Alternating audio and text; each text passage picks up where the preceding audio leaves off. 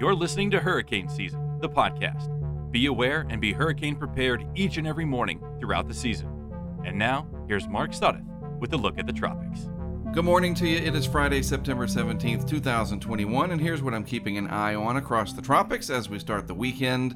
Let's start in the West Atlantic. Invest 96L off the coast of North Carolina, getting a little bit better organized, but overall it's still a fairly spread out system, the energy not consolidating like we would normally see in a traditional tropical wave situation where the energy bundles better.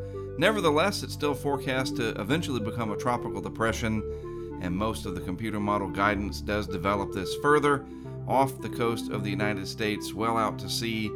A large sort of spread out system. I talked about this yesterday, and it pretty much holds true today that this will be more of sort of a hybrid between a classic tropical system where it's more bundled and focused and one of those mid-latitude ocean storms, sort of a mix, and we call that subtropical. Whether or not it does that or becomes purely tropical, those are just technical classifications. The bottom line, it will have some impacts over the ocean, and it'll send some swells back towards the coastline, and those could generate some rip currents, so you have to be on the watch for that. From roughly the Outer Banks of North Carolina along the mid-Atlantic states into eventually into Atlantic Canada. Then out to the east, we have Invest Area 95L, getting a little bit better organized as it moves off to the west and slowly tries to develop in the face of marginal upper level conditions, some dry air, some stronger wind shear.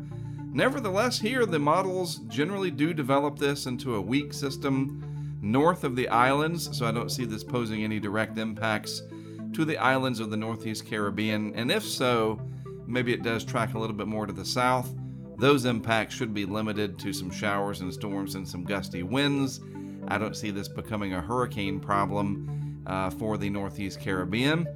The overall pattern has changed over the last few days to one that is less favorable right now across much of the Atlantic basin, and so I don't see 95L becoming anything to really worry about, and that is certainly good news. To its east, yet another area to watch. It has a low probability of development, and even if it does develop further, it will stay way out in the open Atlantic. And you know what? We still have the remnants of Nicholas, post-tropical cyclone Nicholas as it is being called, down over the northern Gulf Coast, just generating a few showers here and there. A low-pressure remnant still sitting there, spinning its way down into oblivion eventually. I'll talk about all of this and more, including some very interesting insight as to what we should expect in October, some new tweets from a few people that I want to show you in my Hurricane Outlook and Discussion video later this afternoon on YouTube. That's at youtube.com/Hurricane Track. As always, thanks for tuning in to Hurricane Season, the podcast. I am Mark Sudduth. I'll be back with more for you tomorrow.